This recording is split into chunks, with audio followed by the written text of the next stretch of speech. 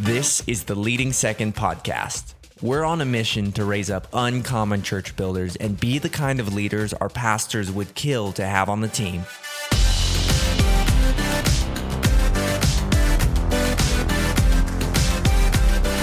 What's up, everyone? Welcome back to Season 3 of the Leading Second podcast. My name is Brandon Stewart. So excited and honored to have you with us here today. It's Thursday morning when we're releasing this, a fresh episode for you that I pray will help you if you are on a church team in any capacity.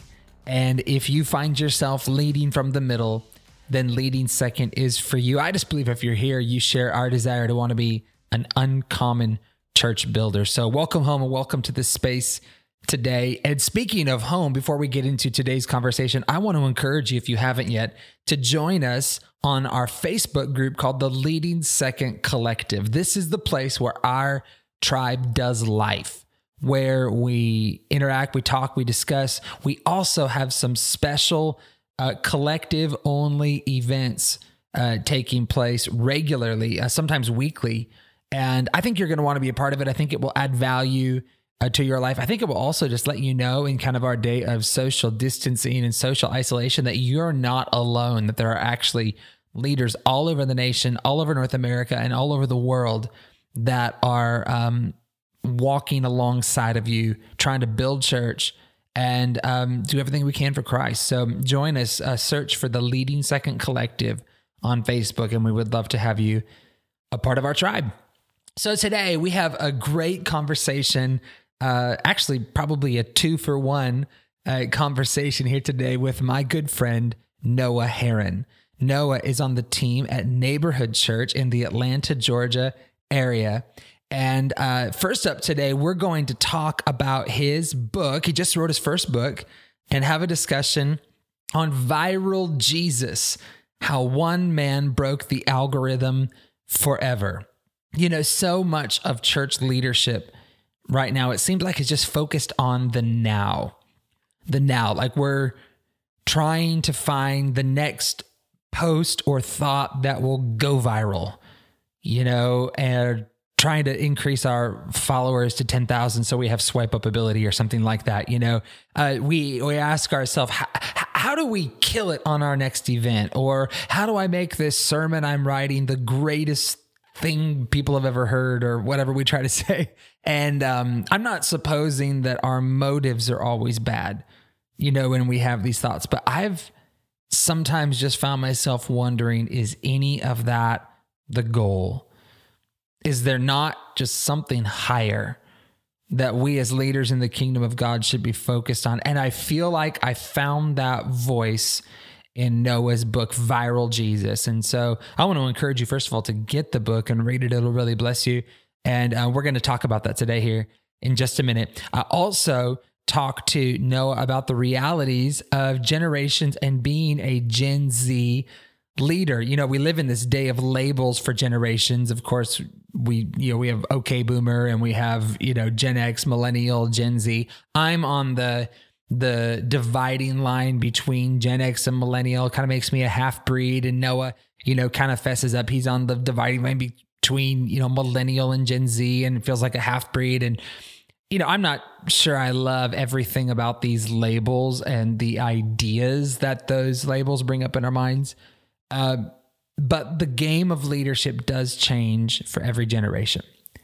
And if you're a Gen Z leader, or you lead a team of them, maybe today's conversation will just help us to be sharp and effective in leading a new generation of leaders and a new generation of Christ followers called Gen Z. So much to unpack here today. This episode is going to be way too long, but I couldn't stop the recording when we were doing it. So without further ado, today here is a couple conversations I had with Noah Herron.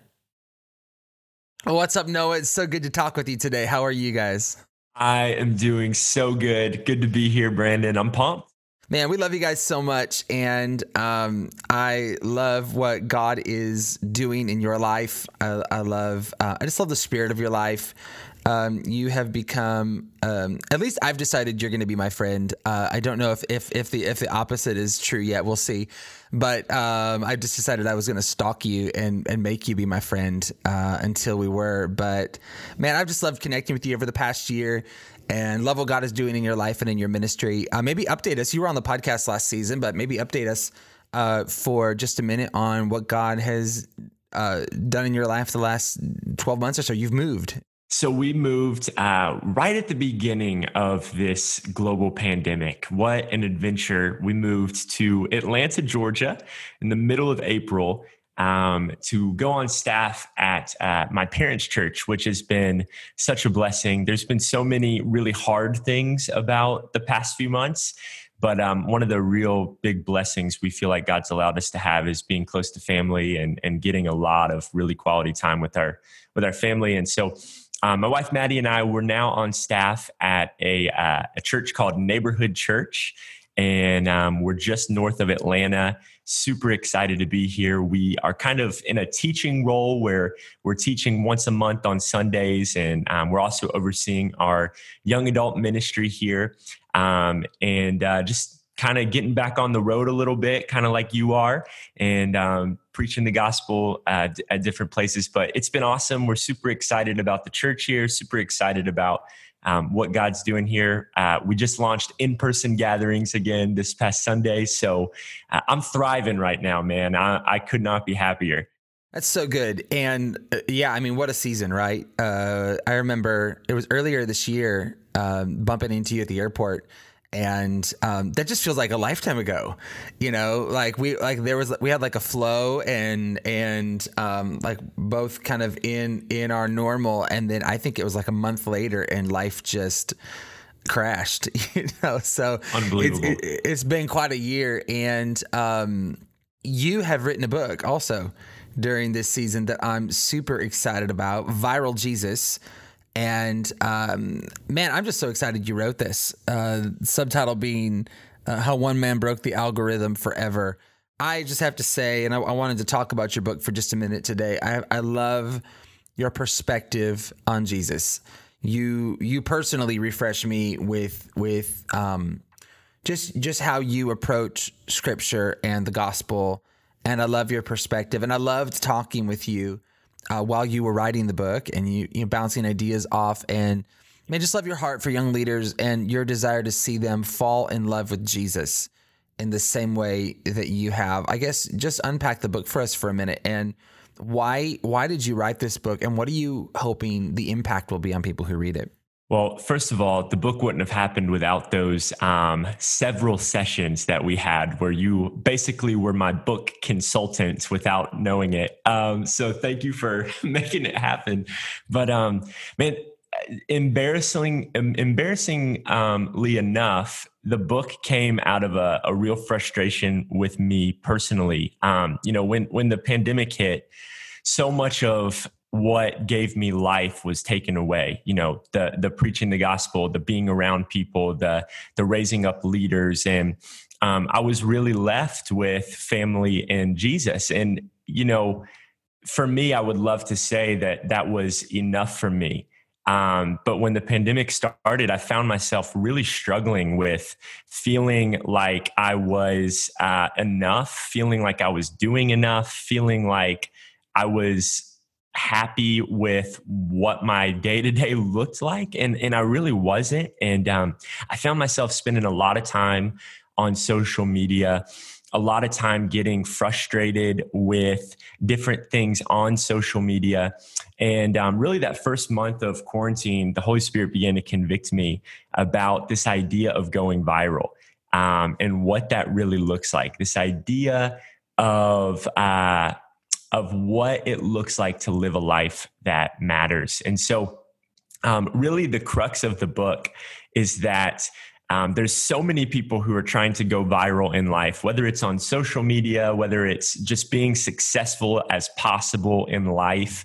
But the idea of this book is that you can be famous or successful on earth, but unknown in heaven. And so I think God wants us to be famous and successful in heaven, in the kingdom of God, so that we can be effective on earth. And so it's really a book all about going viral in heaven, living in the kingdom of God while we're on this earth. I think it's really interesting that when Jesus was on earth, he talked about the kingdom of God more than any other subject. And it's something that we don't preach about a lot. We don't talk about a lot. He talked a lot about our goals and desires being how we actually get to experience the kingdom of God. Our goals and our desires aligned with a godly sense of goals and desires. And when they are, we get to experience the kingdom of God here on earth. And so I started thinking, man, what would it look like for a generation who's been told that your goals and desires should be all about worldly success, all about earthly success, for that generation to flip the switch and say, you know what? I want to build the kingdom of God on earth. I want my prize to be Jesus, and watch what that does to our country, to our world. And so that's what the book's about. It's about taking our goals and desires, aligning them with God's, and watching God do the rest. So good. And I couldn't agree with you more. I firmly believe, and yet Jesus' primary message was the kingdom of God. It was his message when he taught. Every single time he taught, it was the kingdom of God is like this and like that. And I think sometimes in our modern preaching, we've strayed a bit away from that, and we don't need to get into all that. But I love that you recentered younger leaders, you recentered all of us on Jesus and his primary message. I couldn't agree with you more. Do you feel like you see younger leaders right now? Just unpack this with me a little bit more. Yeah. Do you feel like you see younger leaders right now too temporally or earthly focused? And I think that the tragedy of it is it's in the name of Jesus and with decent motive. I mean, we just want to honor God, I think. I'm not going to paint everybody as evil. We just want to honor God, trying to make it a ministry. But somewhere along the way, the focus becomes temporal and earthly rather than eternal and in the kingdom, because sometimes the kingdom is completely upside down. I mean, do you agree with that? Absolutely. I think a real practical example of something that God put on my heart as I was writing this was there's that famous leadership saying that what's celebrated gets repeated. And right now in the capital C church, the people who are celebrated are the ones with the microphone. They're the ones who pastor the biggest churches. And I'm so thankful for them. These big name pastors who are doing amazing things for God. And we celebrate them so much. And sometimes we forget celebrating the door holders and the people who actually Jesus would probably be a door holder more likely than he would be the traveling evangelist that we somehow have him in our heads as being. And so I think what that's led to in the next generation is we look at those people and we say, that's the goal. Right. And really something that's a really good thing, someone who's being and answering the call of God on their life, when that becomes our goal, that's actually a very worldly goal. The success-driven model of the world begins to creep into the church. And what I've learned is that weak and worldly goals lead to weak Christians. And so when our goal is to increase numbers and be on the platform and to be seen as a leader and all these things, we actually limit the impact and the depth of impact that we can make as followers of Jesus. In contrast would be someone who is faithful to their local church, is faithful in serving and saying, you know what? I don't care if I ever get celebrated by the rest of church. As long as I'm making disciples, as long as Jesus is my prize, I'm going to trust that he's going to do what he is going to do in my life. And it's going to be better than I can imagine. Okay, so you're getting me really fired up about this. And this was not supposed to be our whole conversation, by the way, today. We have like a whole another part of the conversation planned. But I love this so much. I wonder about the local church right now if the entire game isn't changing. That I want to see the church as big as possible. So I do. Yeah. I love churches growing. But I do wonder if somewhere along the way our target got off. I just wonder. The Great Commission is not about going into all the world and filling rooms. Mm-hmm. It's going into all the world and making disciples. Yeah. With a kingdom worldview, with the message of the kingdom. And I just wonder if we just got a little sideways on it here or there. And I guess just thank you for your book, because I think God's going to raise up some voices in this season to return us back to home base and recenter leaders in this season. Absolutely. I think it's already happening. We're seeing it all over the world. We're seeing the thing about Jesus is like, he did not become like his goal was not to become more, it was to become less. And yet his name is the most viral name of all time. I think that this is what God was blowing my mind with all of quarantine. I think I've been convicted in the past of having an impressive ministry that looked nothing like Jesus, right? Like that's just the reality of seasons of my life. An impressive ministry, people wanted to come to it to see how we were reaching college students, and we were not making disciples. We were not following the Great Commission, the Great Commandment, and it was impressive, but it looked nothing like Jesus. And then I had a thought, and it was that, would we have even been impressed by Jesus's ministry when he was on earth? Like think about it. When he got to the end of his ministry, there was only 120 people there. I know a whole lot more impressive church plants than only having 120 people, right? Like he only spoke to large crowds 3 or 4 times. So he wasn't this, church planning extraordinaire. He probably wouldn't have spoken at your conference. He probably would have invited other people. And yet his ministry was so impactful that we are talking about it thousands of years later. It went from 120 people to hundreds of thousands, millions and millions of people who follow him. And I think really this time has been a reset for leaders to say, man, you know what?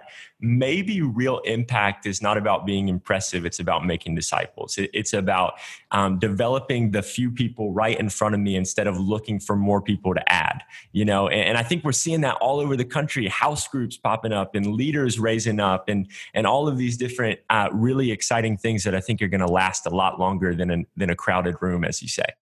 Can I tell you something that I feel like God told me last summer when I was in Israel? We were in Capernaum, which is on the shores of the Sea of Galilee. And Capernaum is the site of like 75% of Jesus recorded miracles. Like it's biblically huge. It's biblically significant. Sermon on the Mount was right up on the hill behind Capernaum. I mean, it was Jesus' ministry headquarters, if you will. But when we walked through the gates into kind of first century Capernaum, I was overwhelmed, and in a very different way than I expected. I was overwhelmed with how small Capernaum was. Like my church's central campus parking lot is bigger than Capernaum. It was tiny. And I'm walking around thinking, this is the site of 75% of Jesus recorded miracles. Like, this is it. And it's incredible. You see the house where the man was lowered through the roof, Jesus healed. I mean, you see the synagogue where Jesus taught. It's incredible. It's just small. Yeah. And what I felt the Holy Spirit convict me of was this thought: what if Jesus' ministry was more about being effective than being big? Mm-hmm. Because Capernaum, while small, Capernaum was regionally strategic. Capernaum was the site that people would have to travel through. And because it was rural, people would have to stay there overnight, often on their travels. So you hear in the gospel, the news of Jesus spread far and wide. That's because he was perfectly situated to do so. He went viral. It didn't happen with the big rooms. In fact, he went to Jerusalem at times, but he never spent a night in Jerusalem. He always stayed outside the city walls. And so it's like he visited big, but he lived in small. And I just loved that thought. Like the Holy Spirit really got ahead of me and I actually felt last summer, and now it's even more true now. I actually felt the Holy Spirit say to me, what if ministry in the future is going to be more about being effective than being big? And then we go through quarantine, and I'm thinking right now it's more about being effective. It's about deepening some wells. So I guess I just really love where you're at with this. And if you were to talk to a leader right now and just speak to their heart, someone who's out there just wants to honor God in ministry, wants to do everything they can, make their life count. I guess just out of this season of your life, what would you want to say to their heart and in their spirit to refocus and realign them?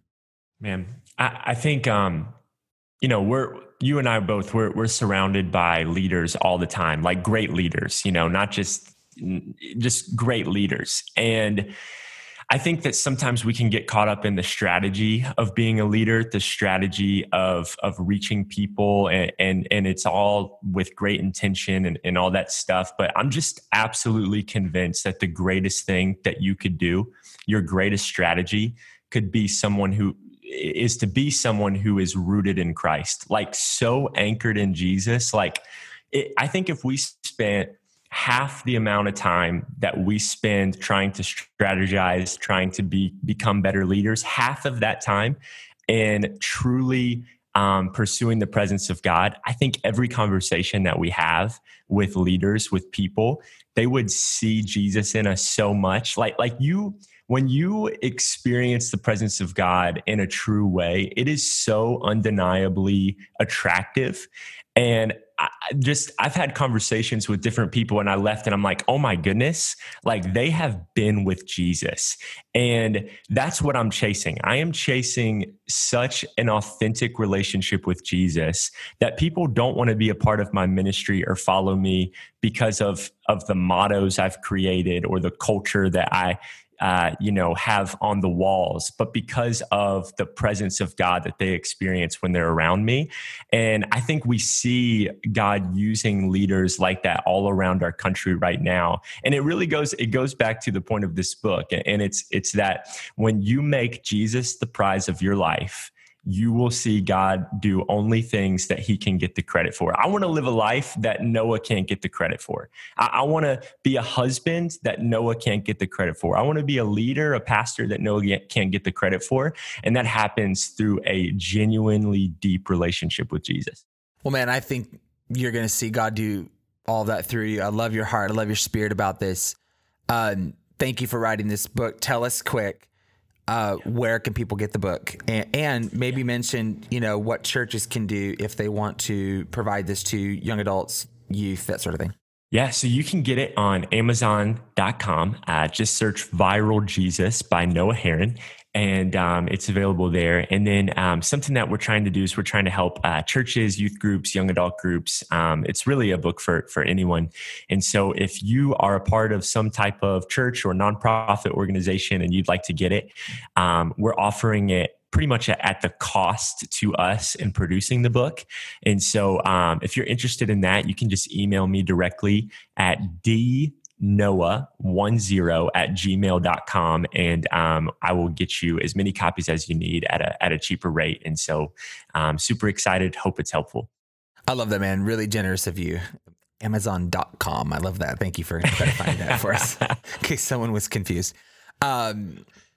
Well, hey, today I want to have a conversation with you on, let's just call it the non-sexy title here. Let's call it being a Gen Z leader. First of all, I miss the millennial cutoff by 17 days. I go by the definition of millennials starting those born after January 1st, 1981, and I'm December 1980. So my school year is kind of cut down the middle, and I've always considered myself what they call a Zennial with an X at the beginning, part Gen X, part millennial. Well, you're kind of the same way, I think, with the whole Gen Z thing. I mean, you're kind of right at the cutoff, if I understand, right? Yep. I'm right on the line between millennial and Gen Z. So I kind of thought it could be interesting just to talk this is one of my greatest passions, is talking about generations, and I believe God raises up generations for specific purposes. And I believe we can get too label oriented, so I want to avoid that today. But I think it's important to understand the times and the seasons and understand what God is doing and who he's raising up in moments, and just understanding the mission field that we're trying to reach. So I think this is important. And I think the first thing I'd want a pastor or someone listening to understand is that millennials, first of all, are almost 40. I am turning 40 later this year. So we're getting old. We're, like some probably have kids that are in like junior high now. It's scary. Gen Z, who are always like the really young ones in our mind, are almost 25 years old now.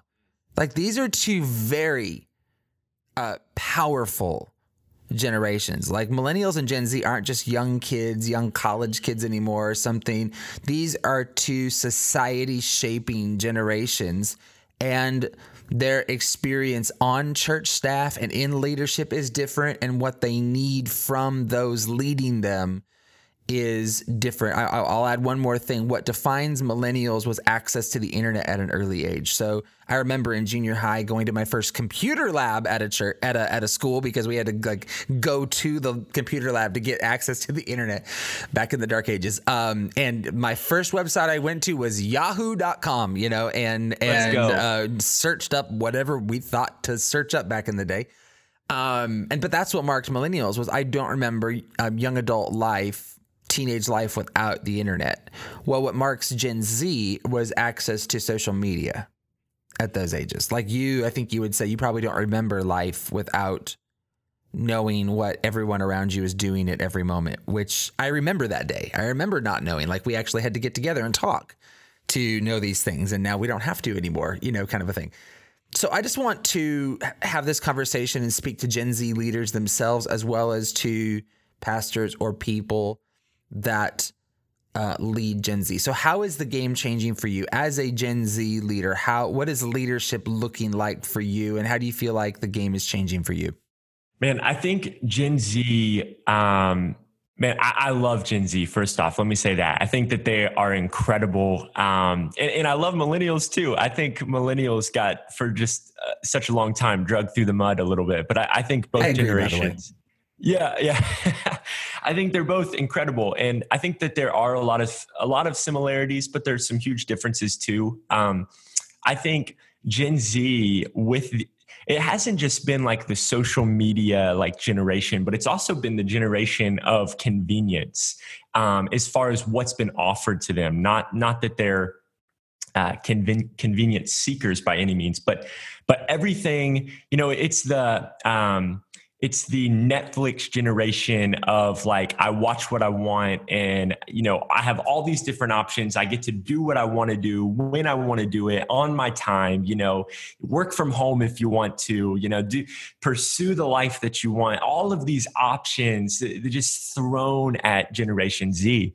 And something that I've noticed is that Generation Z really wants to be challenged. They really want to be challenged. And I think a part of that has to do with the convenience aspect of it. Everything is so convenient and been offered to them that I think Generation Z, more than any other generation, wants you to challenge them. And so my kind of stance on this is that the church cannot offer convenience to a generation that gets it everywhere else, right? Like the lie that I think the church is believing is that if we're going to reach Gen Z, we have to do what everyone else is doing and make it really convenient for them to follow Jesus, which we know following Jesus is not always the most convenient thing. And so the response that I've seen in the past year, 2 years, is that our greatest Generation Z leaders at our church, at our ministry, are not the ones who we kind of tiptoed into the water. They're the ones that we just came out and challenged and said, hey, you're better than this. Hey, I want you to actually lead. Hey, I want you to actually disciple other people and not just show up on a Sunday. And we've seen Generation Z take that and run with it. They want to be challenged. Really well said. And I couldn't agree with you more. I think millennials also got touched with the convenience thing, but we grew into it, especially, I remember life before Uber, but now I've lived with Uber for a while, and I remember life before Amazon Prime, but now I've lived with it for a while. So definitely kind of a hybrid on that. But I love counterculture thinking and counterculture leadership. So in a era of convenience, we go for the challenge. In fact, I really believe the church has a deep end problem, not a shallow end problem anyways, that we don't know how to lead people into the deep end, but that's for another conversation. I feel like one of the things that shaped Gen Z is the access to on-demand content. So, and I guess let me explain for a second. I remember a day, I sound so old with this conversation. I remember a day where you had to watch television at a certain time on a certain channel to get the content you wanted, or you had to like VCR tape it, which was just a horrible experience, mind you. Just archaic, and it was archaic when it was modern. It was just terrible. And then of course TiVo, DVR started to change the game, and then of course Netflix on demand.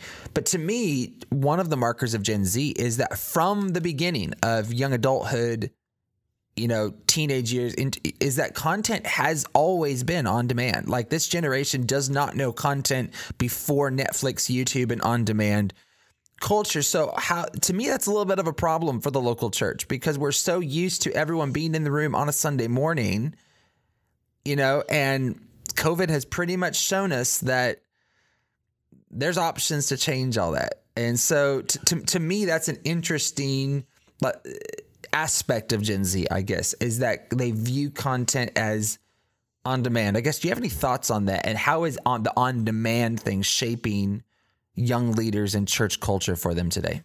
Yeah. When I love this like gets me so excited, because when coronavirus hit, I think churches, like, we all thought, oh, this will be awesome for our millennial and Gen Z members, because they're online anyways. And what we've seen, like, studies repeatedly show, they're not watching church. Like Gen Z millennials are not about it.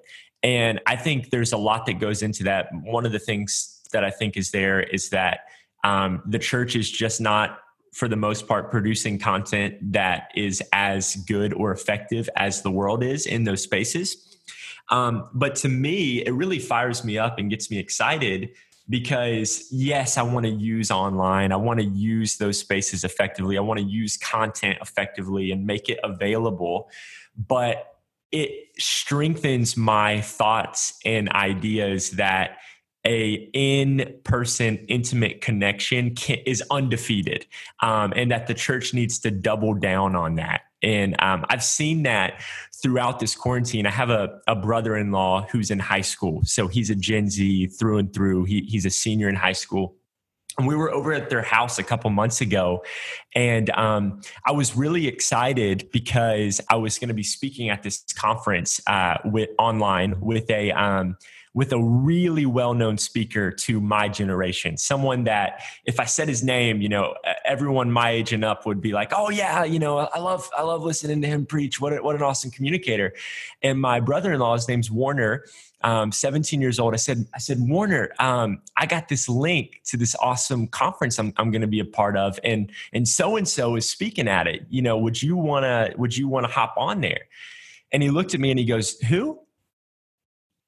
and I was like, whoa, so-and-so, and I said the name again, and he said, I don't know who that is. And I think that really shows me that this next generation, like, they are not impressed at all by the programming, by the name, by any of those things. They just want someone who cares, and they want a real community, because everything that they're doing is so anti-community. You can literally live your whole life in 2020 without anybody else around. And we're just not wired to do that.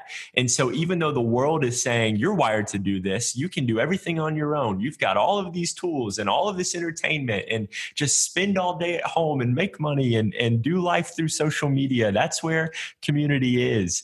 The church's counter has got to be discipleship. It's got to be in-person community. And I think if we're willing to do that, we're going to see that Generation Z, millennials included, are going to respond to that in a really, really overwhelming way. Couldn't agree with you more. And I love I love what you're bringing up just about the unimpressed by the name. I mean, I know you wrote your book, Viral Jesus. I know you agree with this, but I sense with the younger we go with leaders, I just feel like they want to fall more in love with the name of Jesus, not the name of a personality.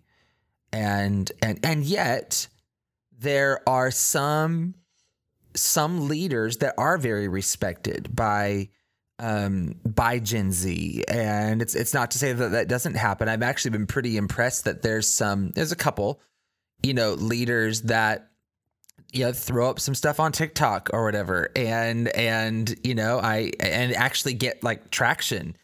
And I find that amazing. It's not normal. I don't think most people probably could get a lot of traction if you're like over 40 or something on TikTok. Maybe just stay away.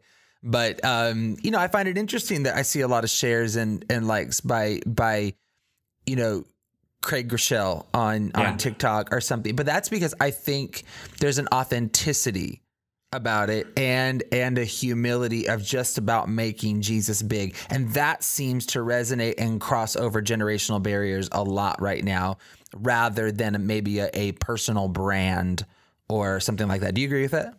Absolutely. And I think something that we're finding with people like Craig Groeschel is like the content that they're producing is effective, not just because of the message that they're sharing, but the way that they're doing it. They're not doing it the way that we even did it a year ago.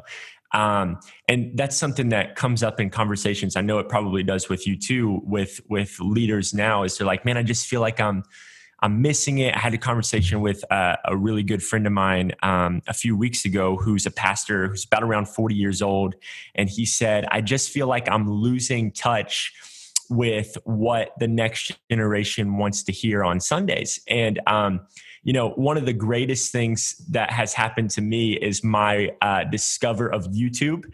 If you're a communicator of any kind, I would highly encourage you to go watch what Generation Z is watching on YouTube. Because if you try to preach like we're in 2010 to a 2020 audience, it doesn't matter how good your sermon is. If they're not listening at minute 10, it doesn't matter. It doesn't matter. And so I think what we're seeing with Craig Groeschel is he's taken the message and he's changed the method, right? That whole thing. But what he's done is he's made his content something that grabs people's attention in the next generation. And I think that's something that as leaders, we have to constantly be asking ourselves is how do we get our content to grab people's attention in this next generation? And it's always changing. So it's exciting. It's fun. It doesn't need to be looked at as something that is intimidating. I think we should be excited about it because it brings new opportunity. Really good. Really good. As a Gen Z leader yourself, of course, we're both tweeners or whatever they're called, but as a Gen Z, speak on behalf of Gen Z for a second. What are you looking for from the leaders in your life? How do you want to be led? Yeah, I think I want to be held accountable. That's a big one. I think a lot of Generation Z members who have any type of influence, whether it's, online, offline, whatever. I think a lot of times they're just kind of seen as like, oh, they're doing really well, or like they're running hard. And there's not much accountability from older leaders. Just like, man, awesome job. It's a lot of encouragement. But like the beginning of this conversation, we want to be challenged.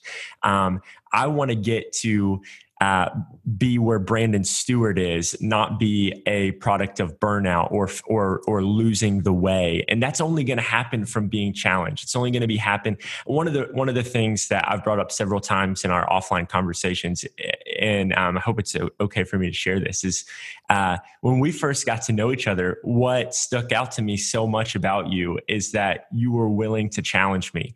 And literally, like, we're in the airport, we'd only hung out one time before that. And we're talking, and instead of just kind of clapping your hands at what I was doing or what I was a part of, you pushed back and you were like questioning different things, not in like a condescending way, but in a really like trying to get the most out of me kind of way, trying to make sure that what I'm doing is going to return the fruit that I was wanting. And man, that's made me just I want to be in the room with you. I want to have conversations with you. And so if there's any leaders listening and you're like, man, I want younger leaders to be a part of what I'm doing, man, challenge your younger leaders, because it's going to make it's going to make them want to be around you, to learn from you so much more. We're craving that so much. Is it fair to say, and thank you for saying that, by the way, I learned to challenge people from my Enneagram 8 pastor myself. He who is challenged will himself challenge others, maybe is how the saying goes. Is it safe to say that one of the biggest things the next generation of leaders is looking for is fatherhood? Absolutely. And when I gave my life to Jesus kind of late in the game, I'm 25 now, gave my life to Jesus when I turned 21. And I remember the pastor of the church I was attending telling me that it was so important for me to have mentors and have, spiritual fathers. And when he said that, I kind of pictured like, oh, well, my dad is this amazing follower of Jesus. He's a pastor. He'll be that for me. And what I'm learning, and he absolutely is by far like the biggest influence on my life. But what I'm learning is that you can have spiritual fathers in so many different areas of your life. And it's really cool because I learned all about being a husband and a pastor from my dad, but there are a lot of other things that I'm learning from different spiritual fathers. And so I would say to Generation Z, don't be afraid to have more than one. And I would say to the older generation listening to this podcast, don't be afraid to try to become a spiritual father to someone who you might already think has one, because chances are they could use more than one. Really good, Noah. Last thing we'll talk about here quick, but it's maybe one of the most important and things I wanted to get to today. Mental health among young leaders is a big concern of mine. I work with leaders of all ages, and when you coach leaders, it's often to talk to people who are experiencing burnout and such. I mean, people only go to the doctor when they're sick. You don't go to the doctor when you're well. So as a coach, you get a lot of that. But what is concerning me is I'm hearing it younger and younger. I'm hearing about burnout from people in their early 20s.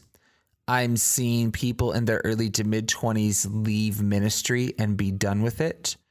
And this is not me predicting decline. This is me just kind of going into the tension. I don't remember being in my early 20s experiencing that. And yet I don't fault people for experiencing that. I think there's some new dynamics going on, and it concerns me.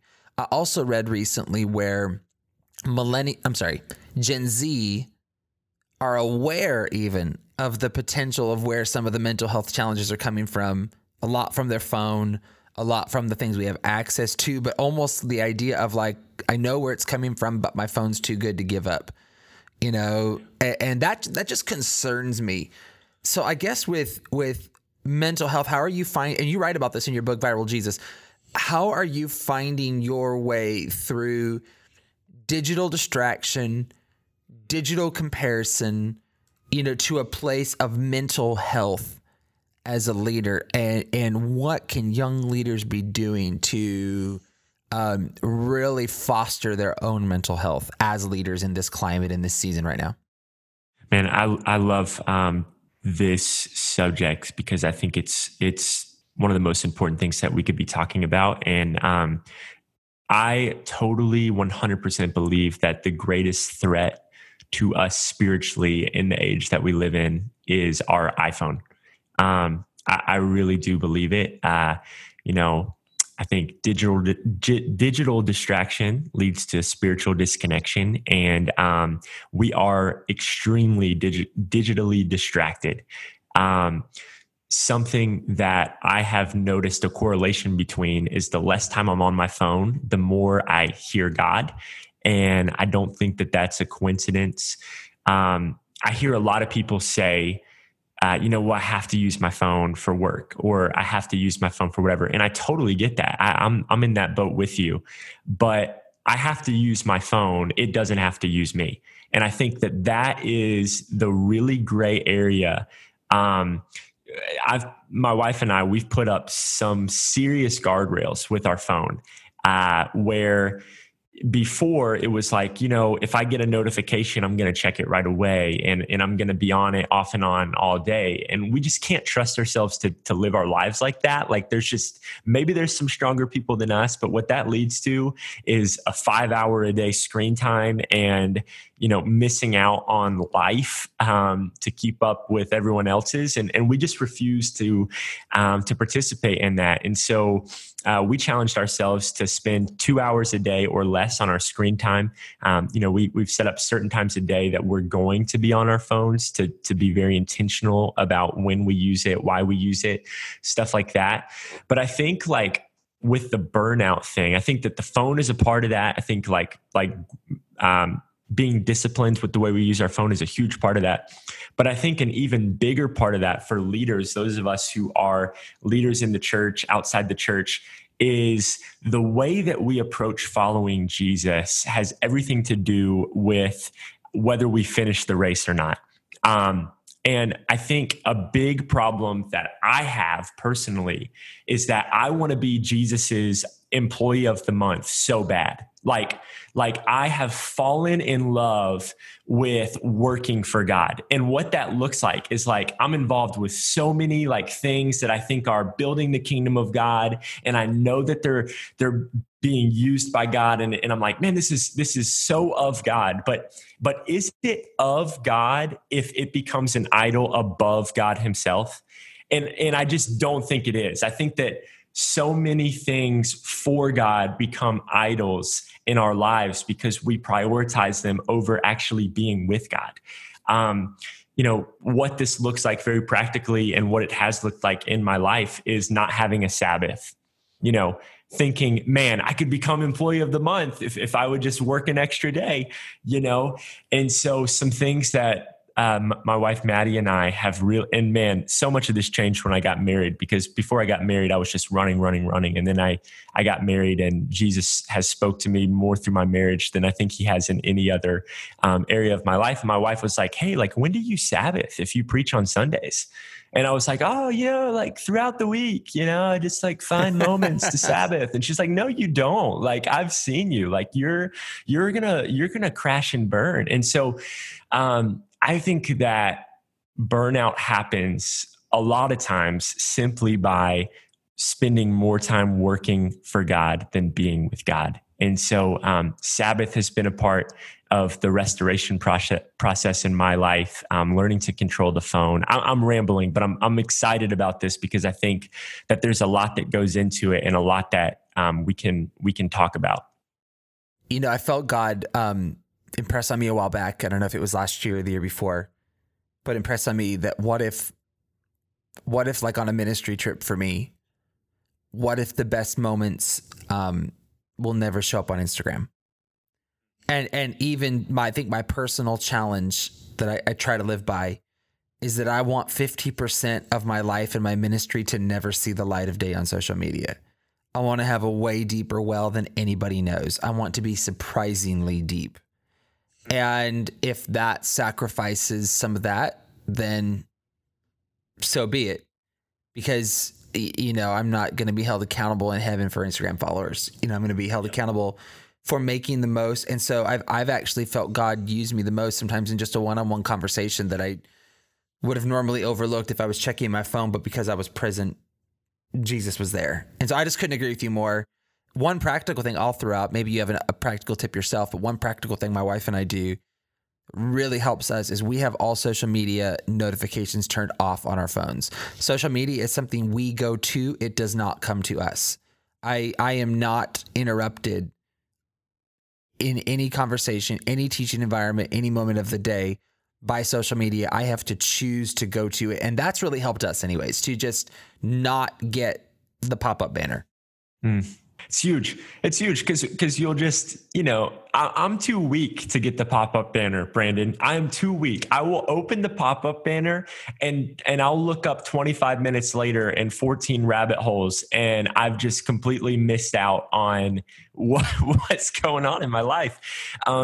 One practical thing that Maddie and I do, and this is more towards Sabbath than phone, but every week we typically Sabbath on Fridays unless there's some reason we have to switch it to Saturdays. But instead of us approaching Sabbath as this thing where we're just going to be like lazy and like sleep in and like, do nothing or whatever, like that doesn't actually give us rest at all, which I think sometimes we have this misconception of what Sabbath is supposed to be. We fill up our Fridays with everything that makes us happy, that gives us pleasure. So a lot of times physically, we're more exhausted on Fridays than we are the rest of the week, but our soul is so much better. So like almost every Friday, I wake up early. I play golf with my dad.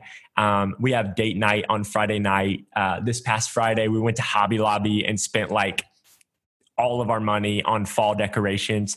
But like we get into bed at the end of the day and like we're exhausted because we had this like full Friday. And but like our souls were so at peace because we got to spend time doing the things that we love with the people that we love. And so I would just encourage those of you listening to approach your Sabbath as like a day that you're supposed to enjoy instead of like watch pass by, if that makes sense. Yeah, that's so good. And I was going to ask you before God and before men today if you enjoyed your trip to Hobby Lobby to get fall decorations. I doubt Maddie's listening this far into the episode. Maybe she is. I don't know. But I just figured you could have a moment of honesty and vulnerability with us. I'm joking. I have a feeling she is listening, and Hobby Lobby was incredible. I loved it. Okay, we'll go with that.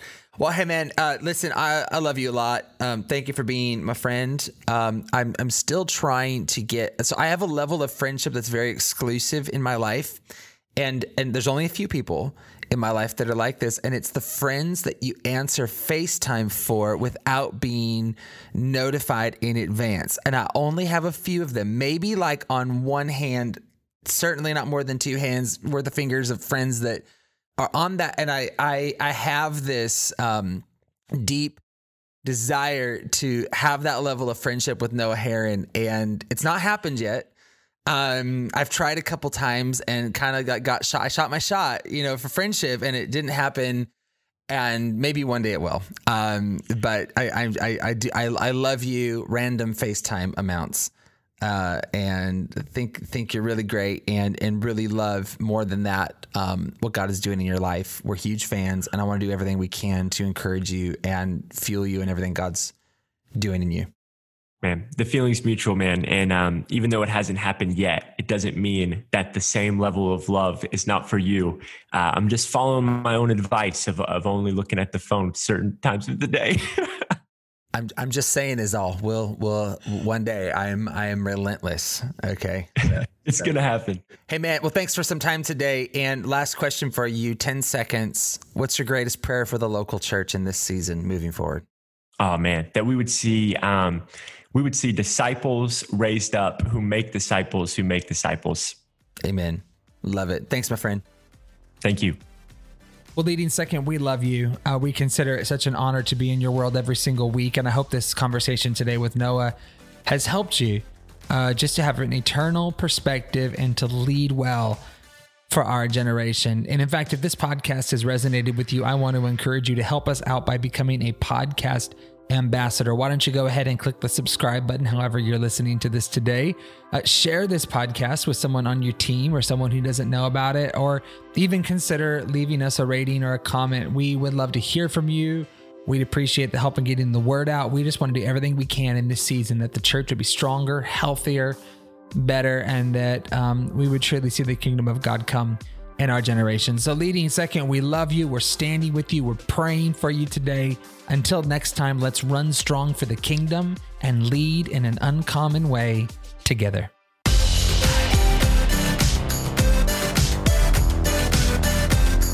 For more information, you can go to leadingsecond.com and find our digital magazine.